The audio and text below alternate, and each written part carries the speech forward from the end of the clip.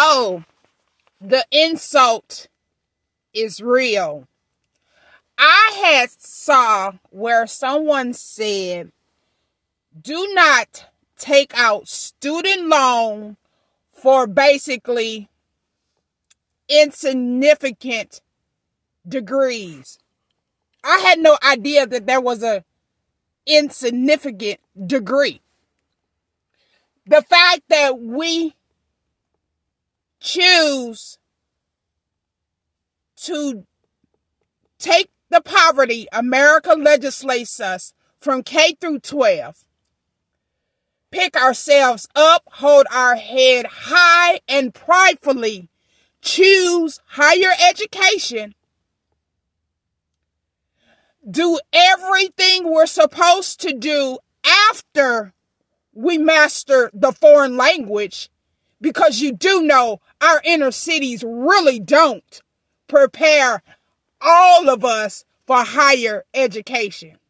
Some of us don't go through AP classes. And in our inner cities, we probably have 3. But yet, we take it, we do with it what we're supposed to do, and we pridefully march forward.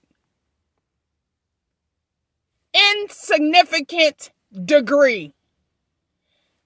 Honestly, they're all insignificant, especially if your parents have lots of money. It doesn't matter, because you can buy your access. You can buy your inclusion. You can buy your opportunities. You can purchase it, because it's always for sale in America. But yet you get those of us who worked hard, who labored, who was genuine, who did everything that they were supposed to do, that America requested, asked, demanded, and suggested, to only be said that our degree is insignificant, mediocre, weak. We're supposed to look at the dollar signs of the skills wanted. But since we're going to go down that lane of skills, inner city dwellers have mad skills, because America legislate us defunding, omittance, rejection, denial, and we still march forward, onward, and upward. Don't talk to us about skills.